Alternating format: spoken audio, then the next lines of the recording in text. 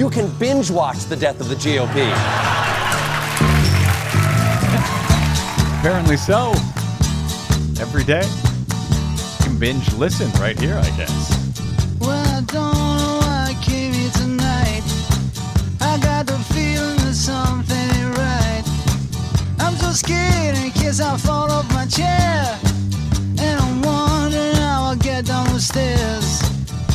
Clowns to the left of me, jokers to the right. Here I am, stuck in the middle with you. And there's no place I'd rather be. Yes, I'm stuck in From Pacifica Radio in Los Angeles, this is the BradCast, as heard on 90.7 FM in LA, in Oregon on 91.7 FM KYAQ on the Central Coast, and 106.7 FM KSO in Cottage Grove, in Pennsylvania on 93 FM WLRI in Lancaster, in Hawaii on 88.5 FM KAKU, the voice of Maui, in Minneapolis, St. Paul on AM 950 KTNF, the progressive voice of Minnesota, and coast to coast and around the globe on the Progressive Voices channel, where it is streaming, along with the Netroots Radio, Indie Media Weekly, FYI Nation, Radio or Not, Radio Free Brooklyn, GDPR Nashville, Detour Talk in East Tennessee, and of course, Radio Sputnik, 5 days a week. Glad you could join us for another thrilling, action-packed adventure we like to call the BradCast. I'm Brad Friedman, your friendly investigative blogger, journalist, troublemaker, and muckraker from bradblog.com. We will speak in a few minutes with the filmmaker of the new documentary, The Brainwashing of My Dad, the truth behind the right-wing media machine that changed a father and divided the nation. For those of you, by the way, who will recognize, I suspect, Jen Senko's story about her once progressive father who became an enraged right-winger, perhaps a better subtitle for this film would be, "You Are Not Alone." Might make you feel better. Anyway, we'll talk to Jen Senko momentarily. In the meantime, the quixotic, is that what it is, Desi? Quixotic or quixotic? You know, I don't actually know. I've never actually said it out loud before. Right. I think it's quixotic. Quixotic. All right. That's Desi Doyen, our producer. Good day. Thank you. Good day to you, too. The quixotic or quixotic search for a Trump alternative continues following his big win of 4 of 5 big states on Tuesday in Florida and North Carolina and Illinois and maybe, perhaps, in Missouri, which we can never know whether Donald Trump won. Similarly, we can never know if Hillary Clinton won, for reasons that I explained on yesterday's program in great detail.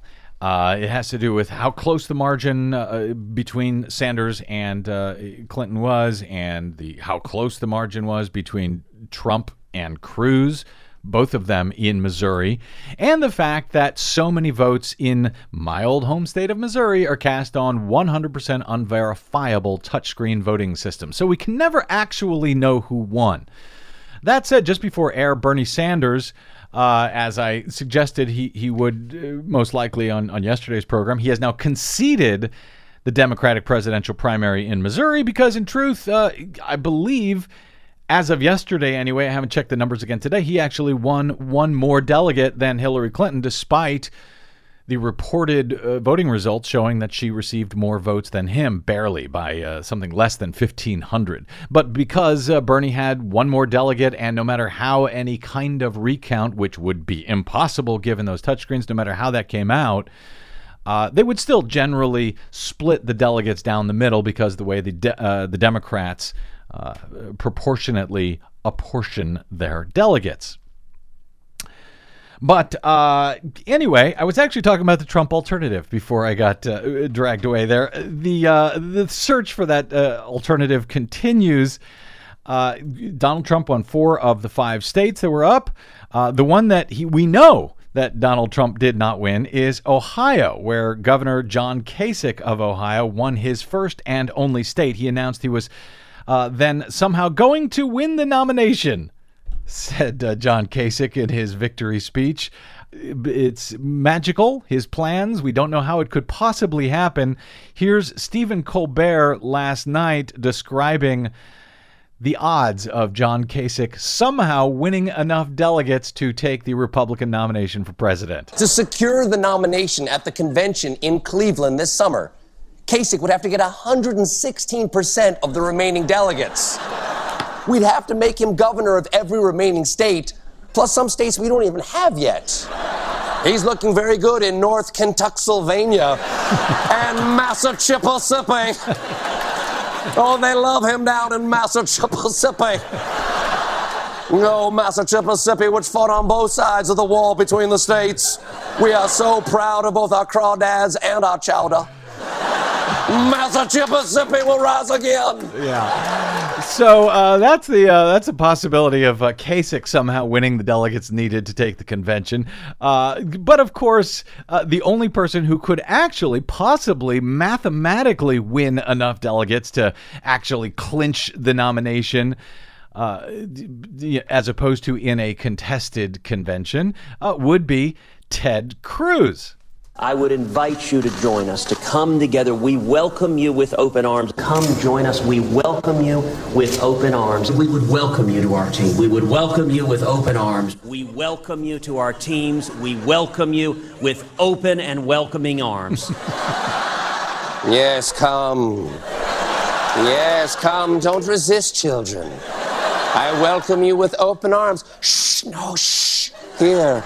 Have some butterscotch. I'm your father now. It's hilarious that everybody finds him as creepy as I do. Yeah, he is. Well, people who know Ted Cruz find him that creepy. The people who work with him hate him.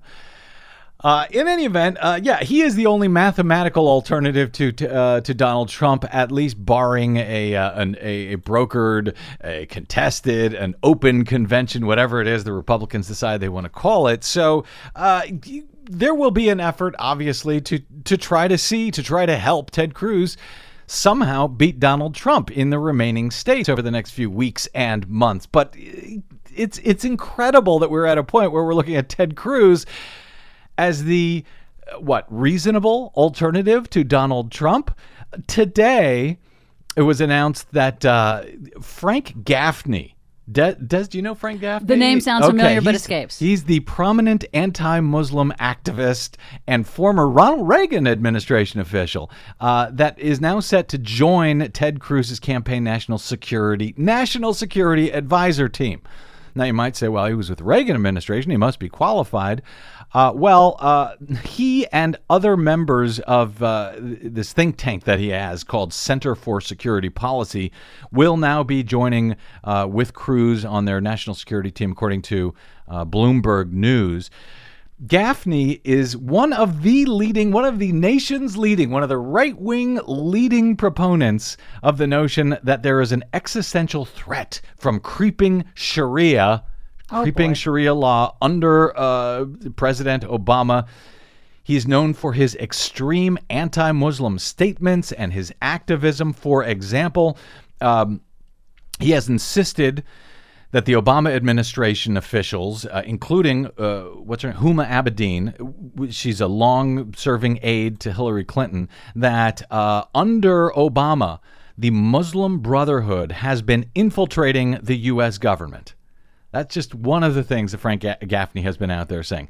He argued in a series of 2010 columns that U.S. Supreme Court Justice Elena Kagan, who was the dean of Harvard Law School at the time, that she was trying to inject Islamic Sharia law into the country's financial system. He alleged that she was a cog in the, quote, stealth jihad machine, helping the Muslim Brotherhood dismantle American capitalism from within.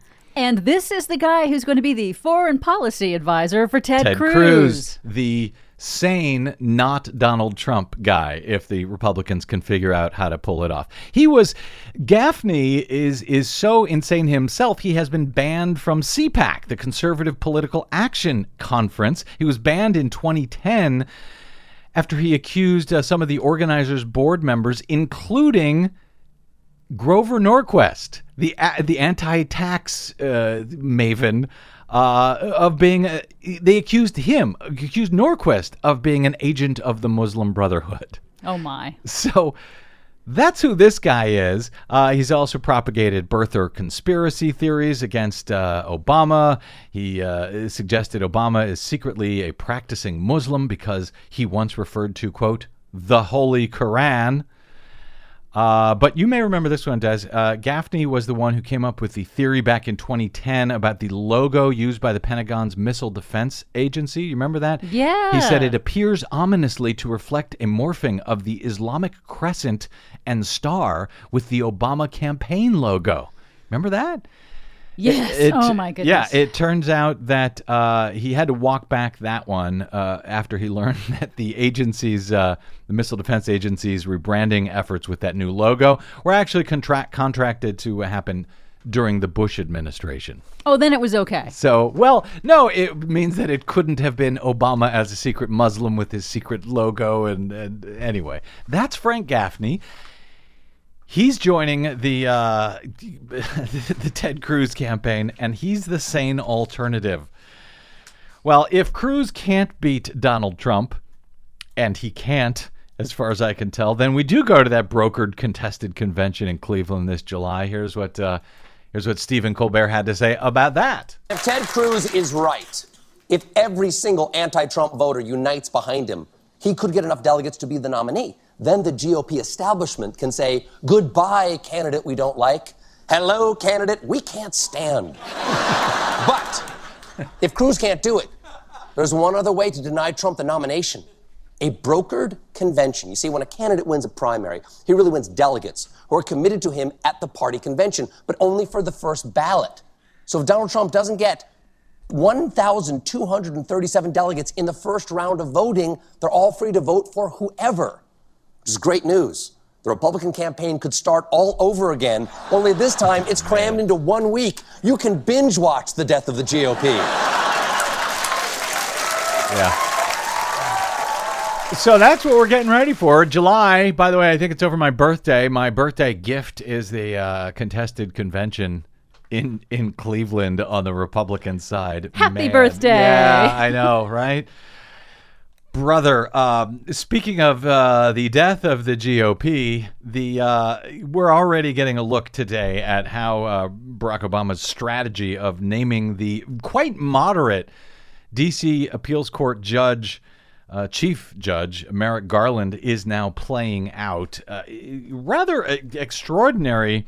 Orrin Hatch, who used to be, I think he was the head of the Senate Judiciary Committee that would need to hold the hearings, the confirmation hearings for any Supreme Court justice. Hatch is getting a bit doddering, it seems to me, in his old age, and he was on Fox Business News, Fox Business News of all places, with Neil Cavuto, who just frankly hammered him on this. And I think this is exactly what Obama was hoping for, was counting for when he named this much older than usual Supreme Court Justice nominee, Garland. Also much more moderate. I mean, this guy could not be any more moderate without being slightly to the right. He's, beloved by Democrats and Republicans alike.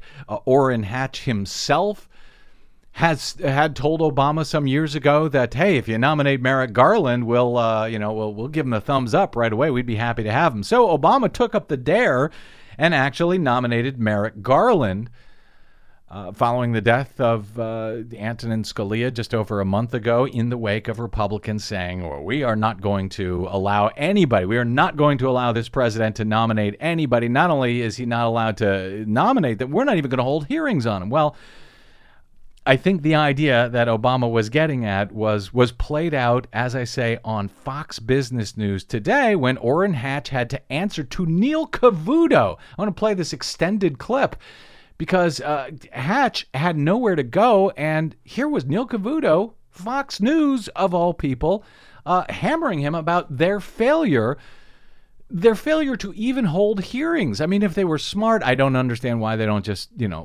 pretend, have hearings and then vote against them. But no, they said they won't even have hearings. And this is not working out well for them already on less than 24 hours after Obama announced Merrick Garland as his nominee. Before I get to Orrin Hatch today, I want you to take a listen to this. Orrin Hatch in 1990 7. I believe Mr. Garland is a fine nominee. I know him personally. I know of his integrity. I know of his legal ability. I know of his honesty. I know of his acumen. And he belongs on the court. All right, we're in hats with him right now. Senator, what changed? Nothing except 19 years, and the fact was that was a nomination to the Circuit Court of Appeals, which is a very high court in our country, but it's not the Supreme Court. The difference between that and the Supreme Court is the Supreme Court really can make the law. It can interpret the Constitution, any way they want to, and some think they can make the Constitution into what no they doubt. want to. But fast forward some years later, sir, 13 years later, in 2010, you were talking about Judge Garland saying that I have no doubt that Garland would get a lot of Senate votes. This is when he was among those being considered for the Supreme Court, and I will do my best to help him get them. Well, I cleared the way for Merrick Garland. I still think very highly of him. Now, I'll be honest with you, I haven't read a lot of his cases in the recent years, and that becomes a must before any of these things can happen. But I still have a very high opinion of him, but I do think that we should not bring up a Supreme Court justice and get in this big mess again, wrecking the court, during this really toxic presidential year, and that really bothers me. Frankly, this is a serious, important thing, and it ought to be put off out of this toxic arena right now and put off to after the election, and then whoever is president can make that determination. Okay, pause it there for a second. Okay, wrecking the court. I just wanted to highlight that. Having a nomination, getting the 9th justice on the Supreme Court is somehow wrecking of course, the court? I think he means wrecking the conservative majority on the court. Exactly. Yeah. That's what he means, and that's what, of course, all of this is about. Go press on. Good for fair to both sides. What if it is Hillary Clinton or Bernie Sanders who become president? Do you think Republicans will rue the day that they missed a chance at a moderate pick for the court? Because either one of those folks would probably pick someone a little bit more to the left. Well, this is the most important issue in this presidential campaign, and it's a big reason why people should vote for the Republican nominee, whoever that may be, because the next president is going to probably have somewhere between 3 and 4 judicial picks on the Supreme Court, and that could turn the whole Constitution around in accordance with some of these activist liberal Democrat judges that just don't seem to worry too much about what the Constitution says. Okay. Yeah, Merrick is not an activist judge, but Antonin Scalia was.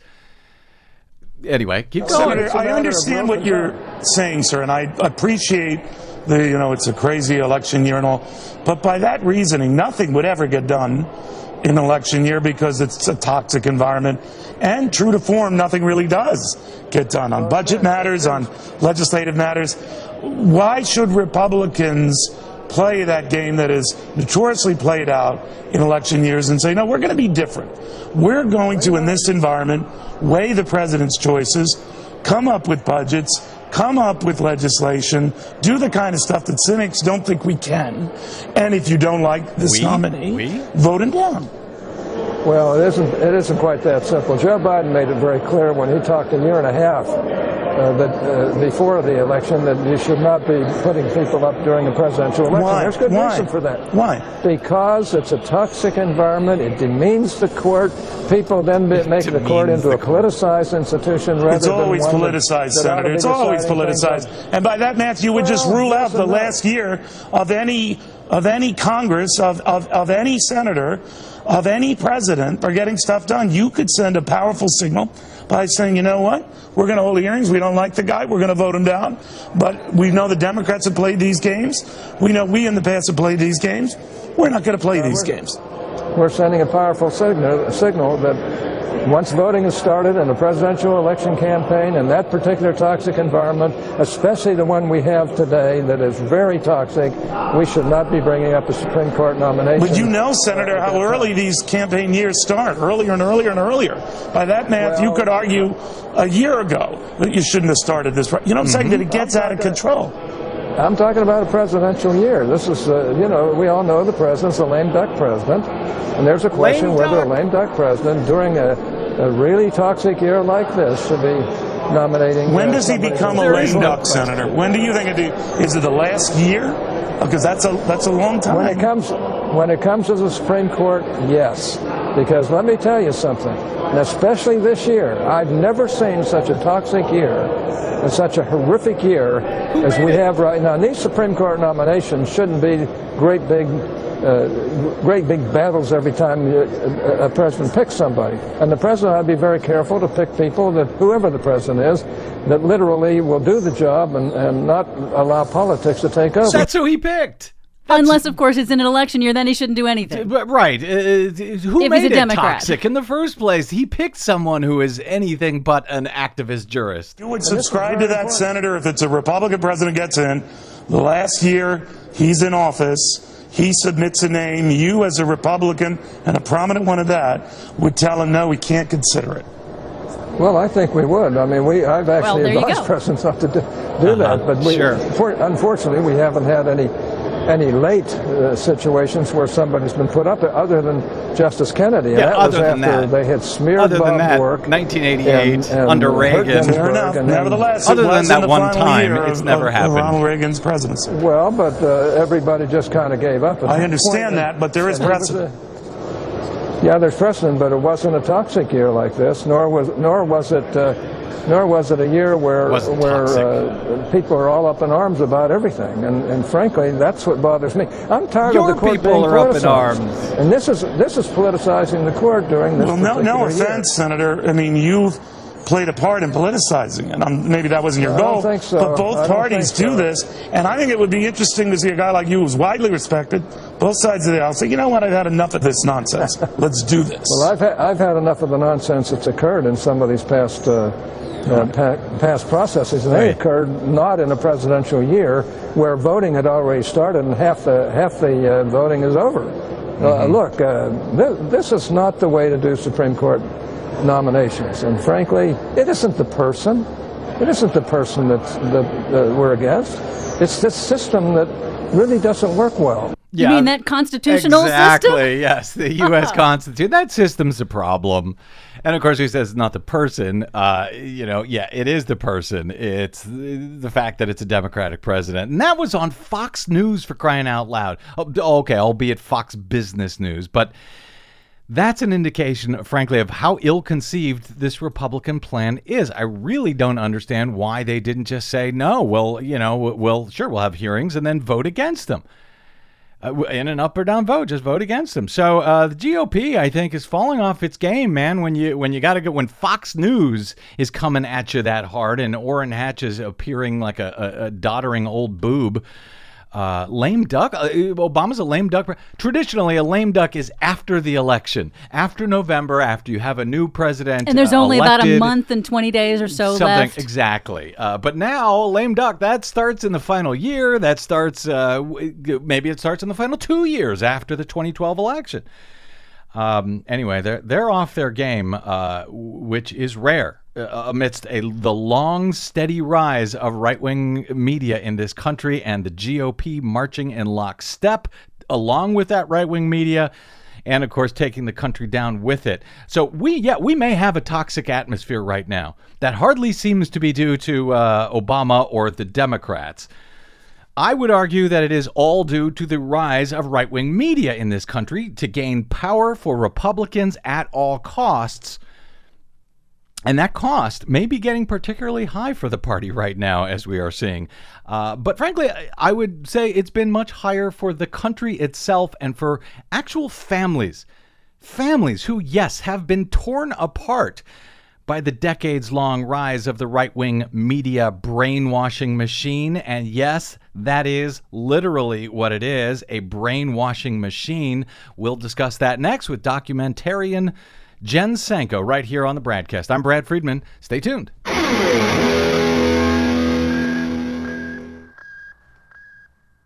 Hey, this is Brad.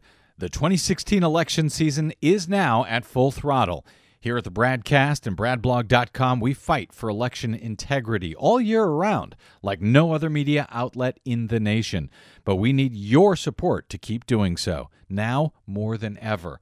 Please stop by bradblog.com/donate to make a monthly pledge of any amount you like to help keep us going, or even just a one-time only contribution. While everyone else covers the horse race, we also keep our eyes on the track conditions those horses are running on, because voting systems, access to the polls, and citizen oversight of election results can make all the difference. Please help us continue to fight independently for your democracy by taking about 60 seconds right now to stop by bradblog.com/donate today. And thanks.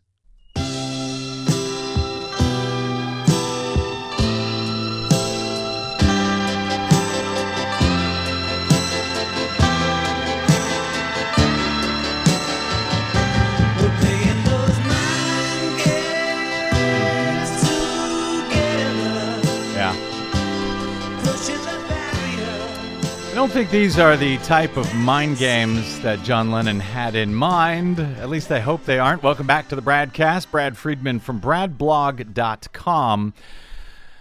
In 1856, Abraham Lincoln said, "Our government rests in public opinion. Whoever can change public opinion can change the government." That's a message Republicans, at least, after all, Abraham Lincoln, I guess he was a Republican. That's a message that Republicans have taken very seriously, particularly in the last several decades in this country. Say what you will about Democratic presidential frontrunner Hillary Clinton. There is one thing that she was dead right on, and frankly, as far as I'm concerned, has never received the full credit that she is due for having said it. The great story here, for anybody willing to find it and write about it and explain it, is this vast right-wing conspiracy that has been conspiring against my husband since the day he announced for president. That was Hillary Clinton back in 1998 on network television. And of course, the right endlessly mocked her for saying that. But of course, when your very real, vast conspiracy has been called out publicly by, at the time, the First Lady of the United States on network television, when you have been busted, frankly, hard and cold and publicly in the way that she did, when you are caught red-handed in a vast right-wing conspiracy that has been underway for years, even decades by that point, there is no actual defense other than to mock those charges. And luckily, that conspiracy involved the near total control of our nation's media levers by that time, so it was pretty easy to convince everyone in America that, it just wasn't true, that the charge was a joke. It was laughable what Hillary Clinton was saying. You could do it on virtually every media outlet in America by then, and it was as easy as it was to charge that Al Gore claimed he invented the internet, that lowering taxes on the richest Americans benefits the poorest Americans somehow, that Saddam Hussein had weapons of mass destruction, that there's a massive voter fraud epidemic in America, that man-made climate change caused by the burning of fossil fuels is actually a hoax, that the Affordable Care Act to help millions of Americans obtain health insurance is actually a government takeover of the American healthcare system. I could go on and on. In fact, frankly, I have now for more than a decade on these very lies that are still sold day in and day out by that still very vast right-wing conspiracy that, yes, has taken over our public airwaves and, frankly, with it, our public discourse. But perhaps worse than the lies and the wars and the destructive social policies that it has all wrought is the destruction of family relationships. And I know that a lot of people listening to me here know exactly what I'm talking about. I'm quite sure we all have a relative or two or three who have bought into these horrible lies, hook, line, and sinker. And they've not only bought into it, they've become enraged by anyone who hasn't bought into it. Jen Senko's new documentary film, which opens this week in New York and Los Angeles and on video on demand via iTunes and elsewhere, is called The Brainwashing of My Dad. Here's how it begins. Once upon a time, there was an average American family living in an average American town. After the family moved, the father left his familiar carpool and began a long solo commute to work. And gradually, he began to change. He looked the same. He dressed the same. But something was very different. But this isn't a story about just one man. It's the story about a media phenomenon that changed a father and divided a nation. Divided a nation, changed the world, and divided millions of families around this country. Here to talk about this new film, I watched it last night. It's absolutely fascinating, is the filmmaker Jen Senko. Jen, welcome to the BradCast. Oh, thank you, Brad. I'm happy to be here. So delighted to have you. You note in the film, and the film covers, a lot of the material that we have covered sort of day by day over so many years here on the BradCast and bradblog.com. But the personal angle that you bring to this film, I found really, really fascinating. The personal angle, the video of your father, comments from him, and so forth.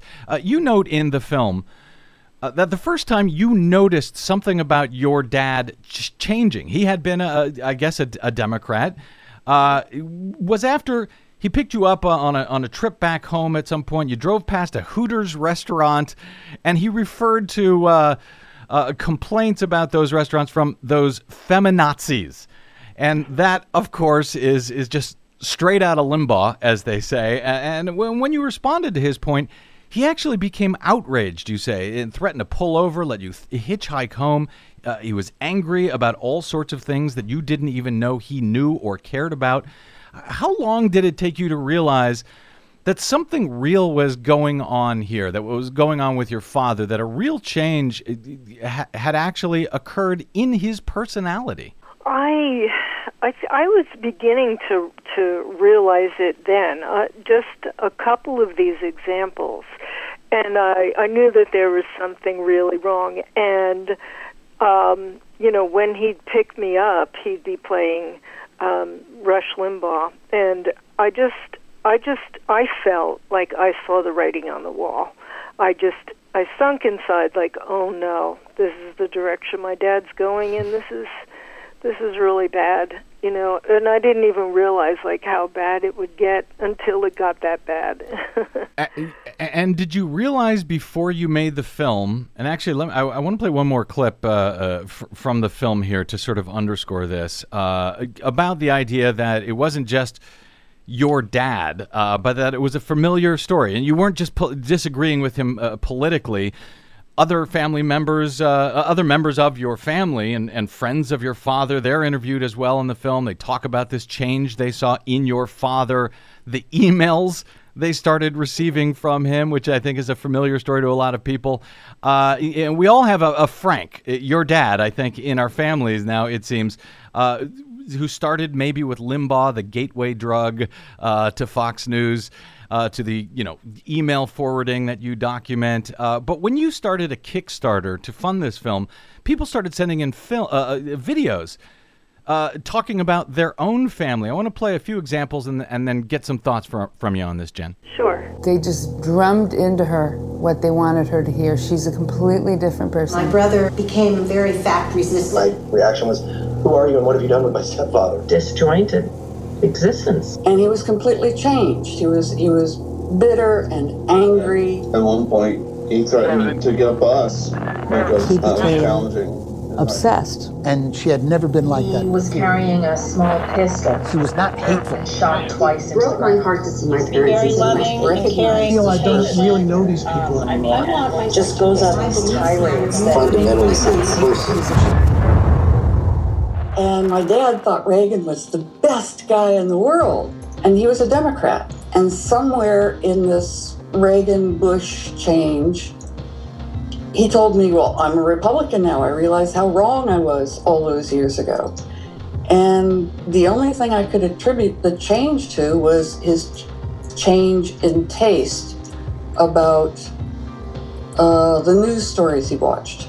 We used to watch Cronkite and Brinkley and Brokaw and what I consider sort of middle America, middle ground views. And later on, all he watched was Fox. That's from Jen Senko's The Brainwashing of My Dad. I'm speaking with Jen. I want to get into, you document the rise of right-wing media, and you speak with some fantastic experts on this, but I still want to focus on the personal story. Were you surprised by the comments or the amount of comments that you received, the similarity to your own story?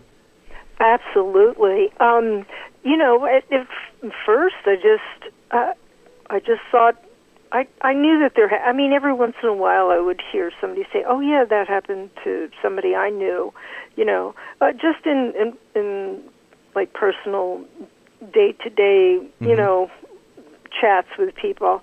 But when I started the Kickstarter campaign and we had 947 backers, people just started like writing me every day, and with these heartbreaking stories about, so-and-so in their family wouldn't speak to them anymore, or they couldn't talk about anything without them getting angry, or that some family member was buying like all these guns and ammunition and they couldn't talk to them.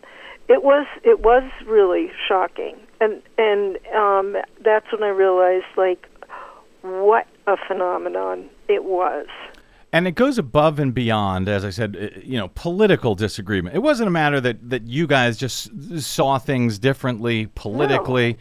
No. There was a real phenomenon, a real anger, a real violence that you document in the film. A hatred, sort of a hatred, whereas when I was growing up, Republicans and Democrats, you had barbecues together, whatever. But then all of a sudden, these people that had turned, if you will, or crossed over, they suddenly were hating Democrats and anything democratic, and just doing whatever they could to try and make you realize, like, you're evil for being a Democrat. So that was a problem, and it wasn't about just disagreeing. Plus, I was acutely aware of all of the lies, the made-up stories that were coming out, like they were obvious, like some of them were obvious. They would just have different twists on them, like Obama snubbing this more recently, of course. First it started with Clinton. If you look, they said the same things about Clinton as they say about Obama. They snubbed a soldier, standing at a grave, whatever. Right. And there was just something really fishy about them. Like, how come they all have the same kind of tone? And, you'd go look them up in Snopes, and then you'd find out that they were false. And then eventually, of course, then they started saying Snopes was Snopes, you can't trust that because that's left-wing, Yeah. So that was the plan. It worked. And the result was, again, not just a political change, but a personality change, as you document in your father.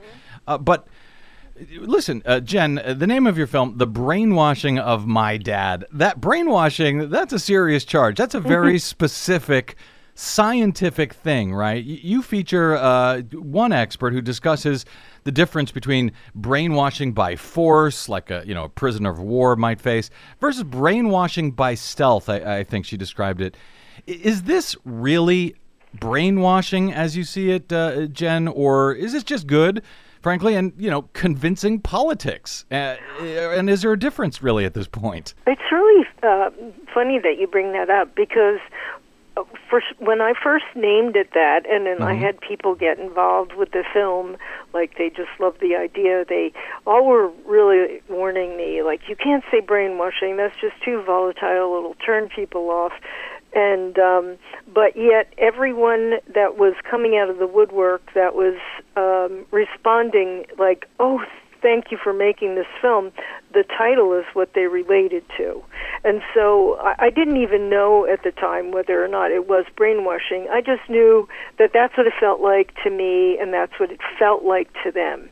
And then I said my dad rather than my father, because, if you say brainwashing of my father, then it's more like scientific hard facts. So I figured it was a little bit tongue-in-cheek, and I wanted to have like a throwback to the Red Scare movies.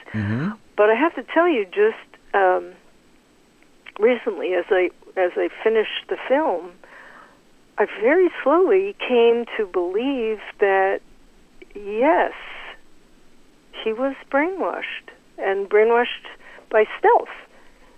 I mean, there's all the the factors along the way that Well, one of your experts outlines those factors, the 5 elements of brainwashing: isolation, control, uncertainty, repetition, use of strong emotions, and then you document how Rush Limbaugh, but really, right-wing media across the board, and certainly Fox News, really use all of those elements to make their case over and over and over again, and that's the repetition part.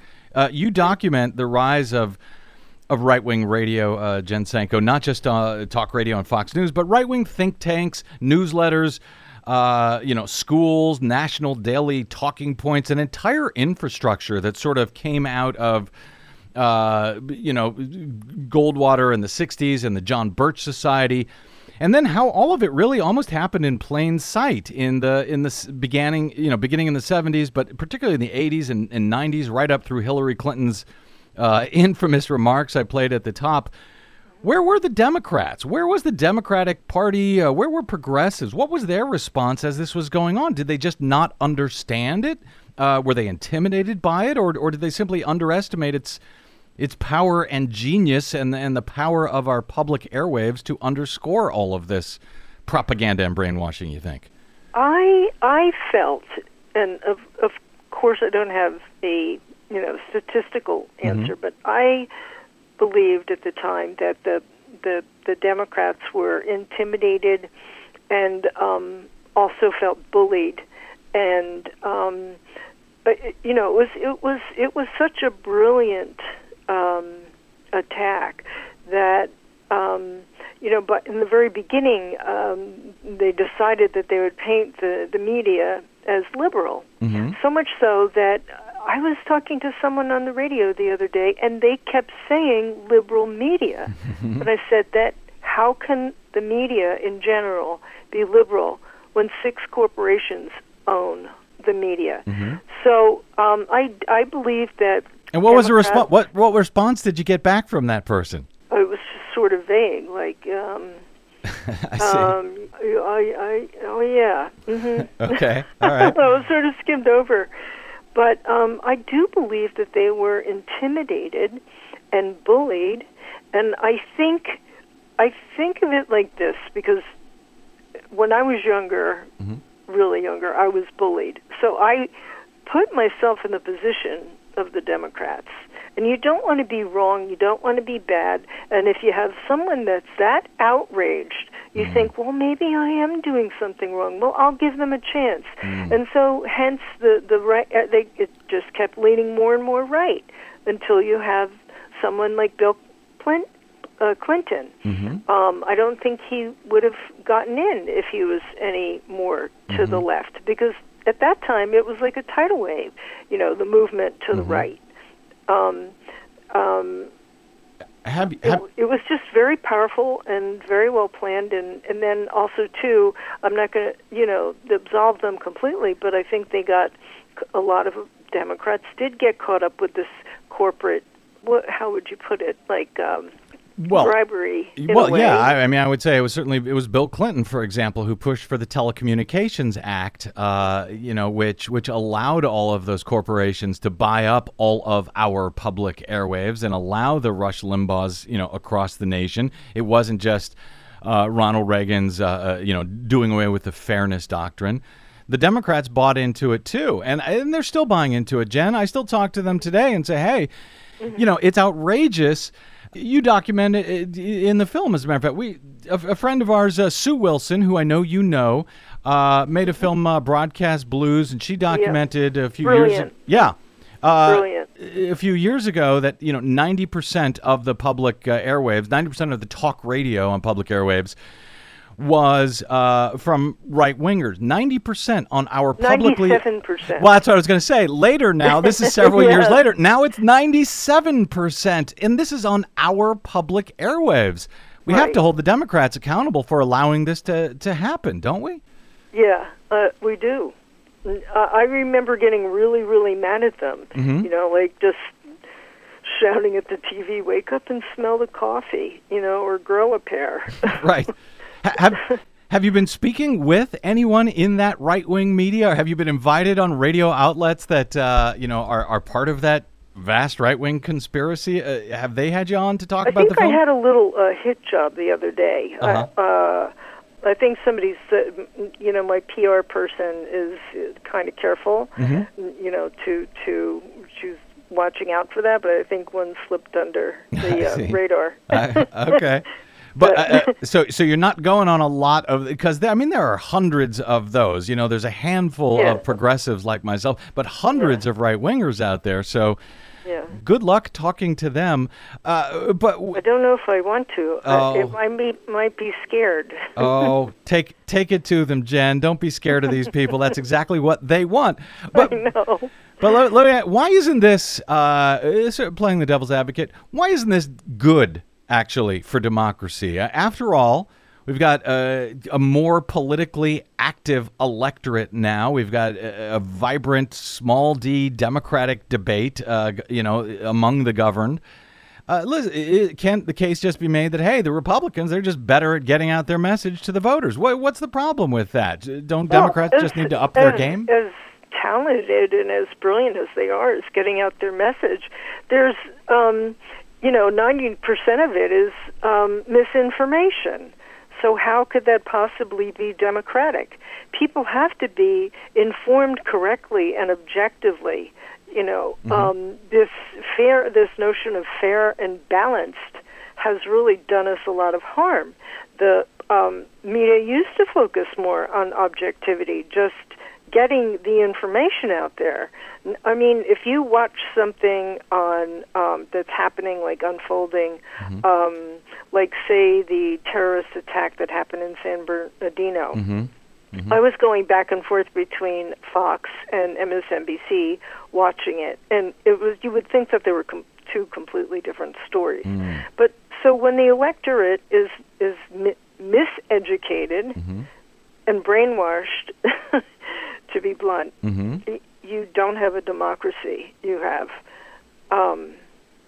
the mess. Well, frankly, you have the mess that we have right now. Because I say that because you show at one point, and I suspect this is not an accident. You show or maybe it is a happy accident. I don't know. You show a Ronald Reagan, I think it was a campaign brochure with the slogan, "Let's make America great again," which, of course, is Donald Trump's slogan without the word "let's." You make the case that virtually all of the hot button issues that are now discussed across the media are in no small part thanks to the issues that the right-wing media cares about. What we talk about, our discourse, is what they want us to be talking about. So with that in mind, is it fair to say, after your years of work studying this issue, to make this film, that without Rush Limbaugh, in the first place, it's highly unlikely we would have a Donald Trump likely as our GOP nominee for president of the United States? Is that a direct line as you see it? Well, are you saying also, but with Fox News? Yeah. No, because I think Fox News created, mostly created Donald Trump and his followers. But I would say, without Fox and Rush Limbaugh, I don't think that Donald Trump would have happened. I mean, also just listen to his own views, from several years ago. They were more mainstream. And the country at one point was almost all blue. Well, that was in 1964. But I think if news were told straight, we wouldn't be in this mess that we're in. I don't want to. We wouldn't have a Donald Trump. Donald Trump is probably more intuitive than he is smart. I think that's probably for sure. Yeah. Because he just taps into.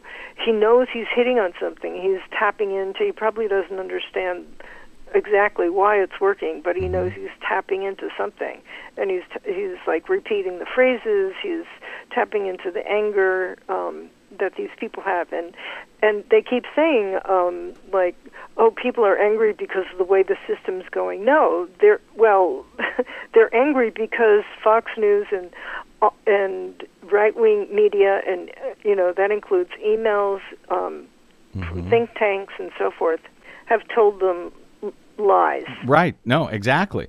I don't want to give away the ending here, but suffice to say, the ending of your film is quite encouraging. I had to start my own blog and radio program, I think, to keep my own parents from falling for the scam. But how would you say that we can ultimately deprogram brainwashed America? Is that even possible? What's the answer here, based on the people that you spoke to in making your film? Yeah, I don't have all the answers to that, certainly. But yeah, I met up with this group, Hear Yourself Think, and they've figured out some of it, starting with deactivating the amygdala when you talk to somebody, because what happens when somebody is getting all these messages that make them angry, that part of their brain is like activated and rules out rational thought. So, or it makes rational thought not possible. So you deactivate it with calm conversation. I go to their website and check them out, but I would say that many people I know just give up and say, "Oh, I don't want to talk to that person. I don't want to be around that person," because they think this way. But I think once this message gets out into the air and into the country, you might have two old ladies standing in line in a grocery store, and a third says something about Obama like being from Mars, and they'll say, "Oh, you must have heard that from Fox News." You know what I mean? Yeah. Like, things get out there. Well, they do, and you talk in the film. Let me just put it this way: there are some tips and tricks at the end of this film that may have had an effect on your own father or your own dad. I noticed you take a lesson from Frank Luntz yourself by not using father and using dad instead. But last question, Jen, did your dad get to see the film at all or in part? And if so, did he ever give you any response to it? Yes, he did get to see the film. By telling you his reaction, I sort of feel like I might give away the end of the film. But he was proud of me. Good. Well, that's a happy enough ending for this interview. I'll take it. And a really, you don't want to miss the ending of this film either, or the beginning for that matter. Jen Senko's The Brainwashing of My Dad: The Truth Behind the Right-Wing Media Machine That Changed a Father and Divided the Nation, opening this weekend in New York, L.A., and video on demand everywhere, iTunes, Google Play, etc. Jen, really enjoyed the film. Thank you for making it, and enjoyed talking to you today.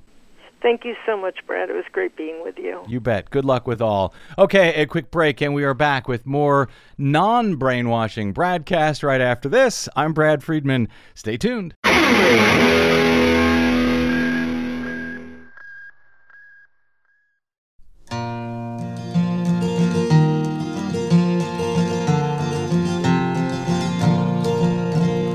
My parents think Fox News is real.